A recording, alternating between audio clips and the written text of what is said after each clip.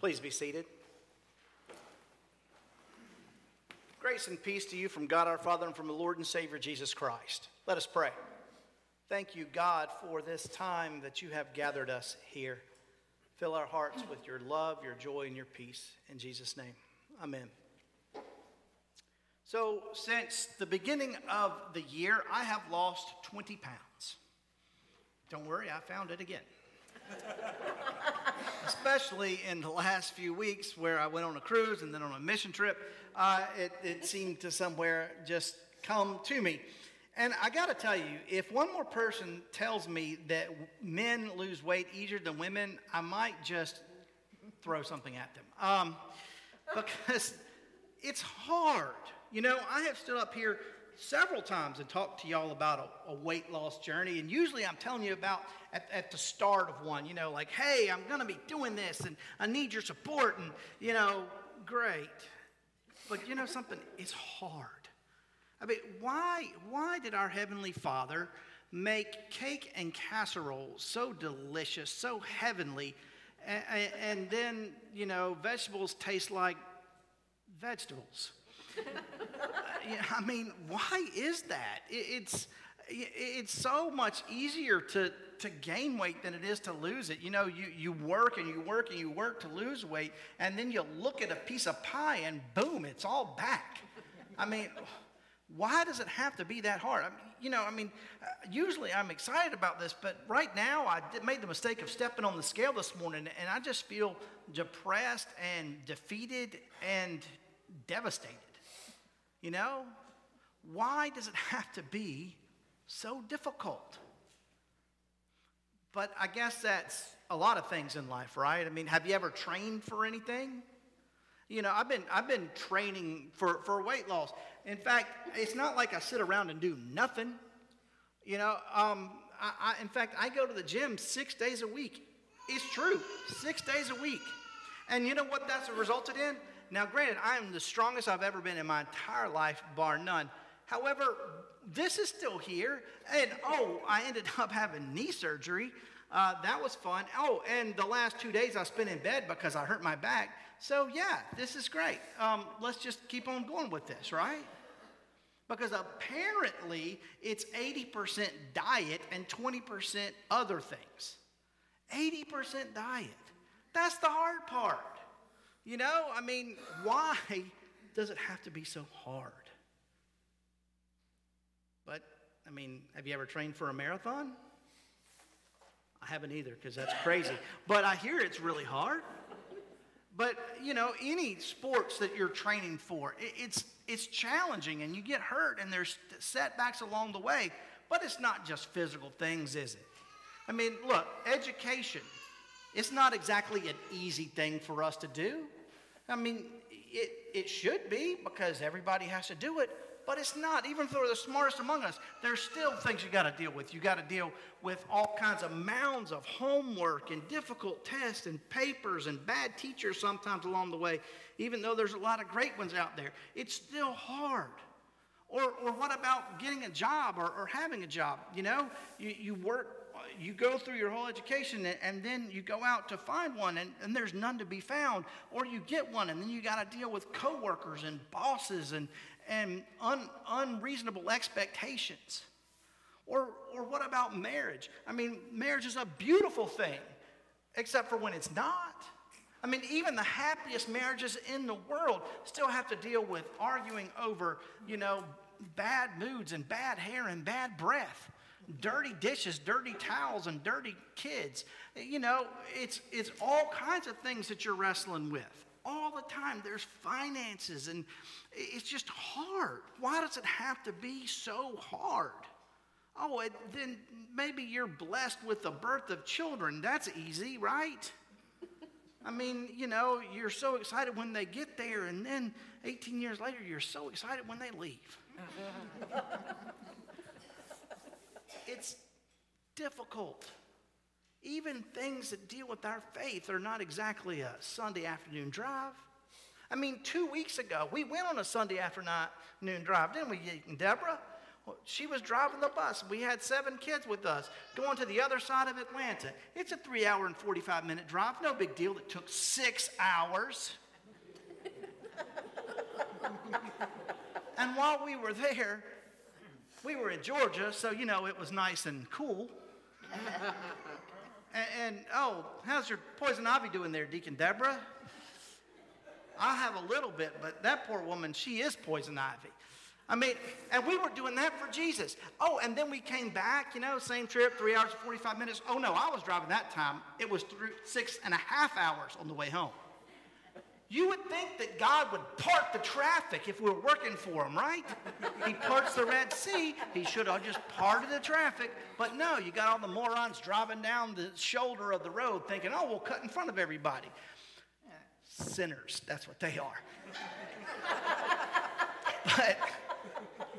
But why does it have to be so difficult? Even things of our faith are hard to do, right? Why? Why does it have to be that difficult? Well, in the letter that we heard from Hebrews, they were probably asking that same question. Because it was written to a bunch of mostly converted Jews that were really struggling. Being converted Jews meant that they were then outcast in their own families. Many of them felt like their families felt like they had turned their back on them by believing in Jesus. They had been turned away from the temple, from their synagogues. But worst of all, they were under attack. During this point in history, Emperor Nero, who was over the Roman Empire, had done something kind of strange. He was a little off in the head, and he had burned down a great deal of Rome. By accident, I guess, but in order to skate his way out of it, he blamed it on the Christians, which meant that now Christians were under heavy persecution. They were being fed to lions. They were literally being strung out on the sides of the road and used as torches to light the roads at night. If you were Christian, you were not safe. If you were Christian, there's a good chance that you would be martyred. And this was the recipient of this letter. So why was it so difficult for them? They were the ones who believed in Jesus. They're the ones who had faith. Well, that's why chapter 11 begins by talking about faith. Actually, defining it. It says, now faith is an assurance of things hoped for, the conviction of things not seen. The assurance of things hoped for. Now, hope is not like this pie in the sky by and by kind of thing. It's not like, oh, I hope I get this for Christmas. No, hope is trust. Hope is knowing that something's going to happen, and the convictions of things not seen. Even though they didn't know God or hadn't seen God in person, they believed. They had faith. They trusted in the promise. And in order to understand this further, the author goes on to give examples. And what we heard about is the example of Abraham. Abraham, one day, minding his own business, God shows up and says, hey, I know you got it great here, but I need you to pack up all your stuff and all your people and family, and I need you to move and go to where I tell you to go. And so, because of his faith, Abraham did just that. He packed up everything and went because he was promised, you will be the father of many nations. You will have descendants so many that you won't even be able to count them all. It's like the sands on the beach. It's like the stars in the sky. And so trusting in this and having faith, Abraham went as God commanded.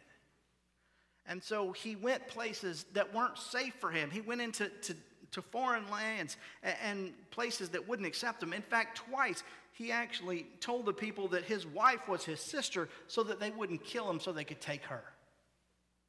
It wasn't an easy path. In fact, it even says if they would have been able to turn around and go back, they would have. But because of faith, they kept moving forward. Kept moving forward. even though they got to the point that this promise of being the father of many nations, well, it didn't look like it was going to pan out so well because both of them were so old, they weren't having kids anymore. It looked like this God who had made this promise wasn't going to come good on that promise. But you know what? He did. Sarah did get pregnant. And then, when things seem to be going well, God shows up and says, oh, I want you to sacrifice that one son of yours that you have. And by faith, Abraham was even willing and ready to do that. But of course he didn't. But now what we don't have is the rest of chapter 11, where the author proceeds to go through not just Abraham, but he tells the story of many other heroes of the faith. He talks about Noah. He talks about Moses. He talks about David. He talks about a lot of the prophets. He talks about all of them. And why? Because they're heroes of the faith? Because they had it easy? Because their path was just paved with gold? No. He talked about these people because A, they were normal.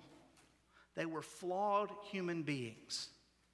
They made mistakes. They sinned. They did things that weren't all that respectable. But they had faith. They kept the faith. Now, did that mean things went swimmingly for them? Was it easy? Quite the contrary.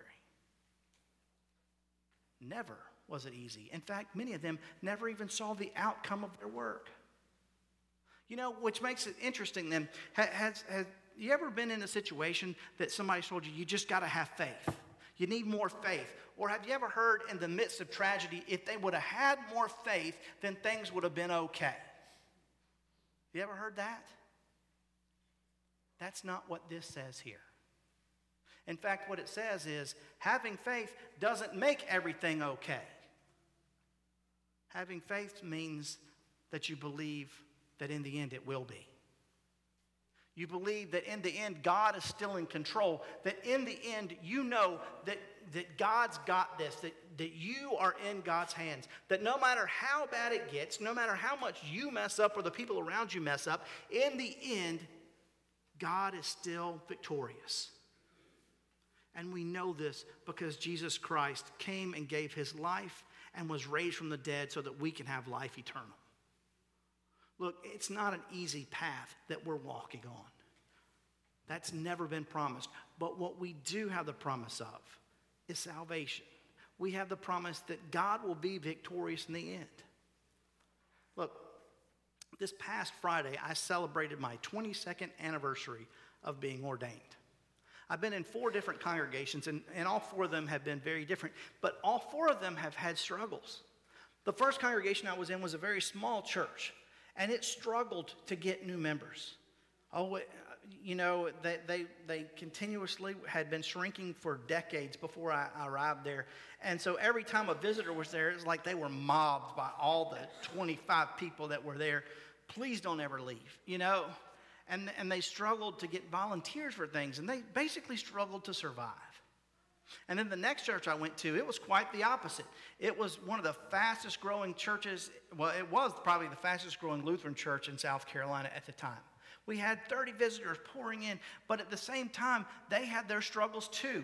With all those new people, they struggled to adjust to that. In addition, they built a whole new building that, $4 million, that's easy to pay off.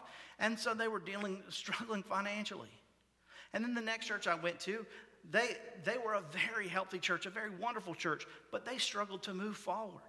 Things were so nice where they were, moving forward was scary. And now I'm at Pisgah, and Pisgah, it's perfect. I mean, let's be honest. We're all here. But no, what Pisgah's dealt with is what everybody else has. This little thing called COVID, where things were going great, and all of a sudden we had to close down, and we've struggled for people to start coming back, and giving has changed, and worship has changed. Everything is different than it was 2 years ago. It's difficult. Why is it so difficult?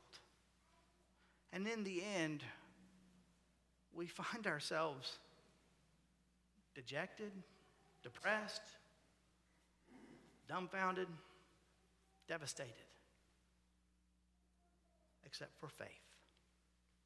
Because faith carries us through.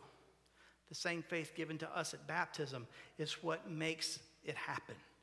But see, faith is confused by a lot of us because we think faith is something that we have. Faith is inside of us. But see, faith isn't what we have. Faith is what we do. Faith isn't that it lives in us. It comes out of us. That's what faith is. Faith moves us to action. In all of those examples of people of the faith in the book of Hebrews, it says what they did through faith. Because of their faith, they moved forward. Because of their faith, they followed God. Because of their faith, they trusted. You see, faith is a powerful force. It's the most powerful force that we have. And when we put that together, when we work together through faith, amazing things can happen. All the issues in our world, all the problems that we may face in our lives, through faith, we move forward. Now, that doesn't mean it'll be easy. It doesn't mean things will work out perfectly. But it means that in the end, we are in God's hands. In the end, we have a God who is faithful. In the end, we know that no matter how bad it is here, that it'll be glorious when we're with him. But in the meantime, do faith. Don't just have it.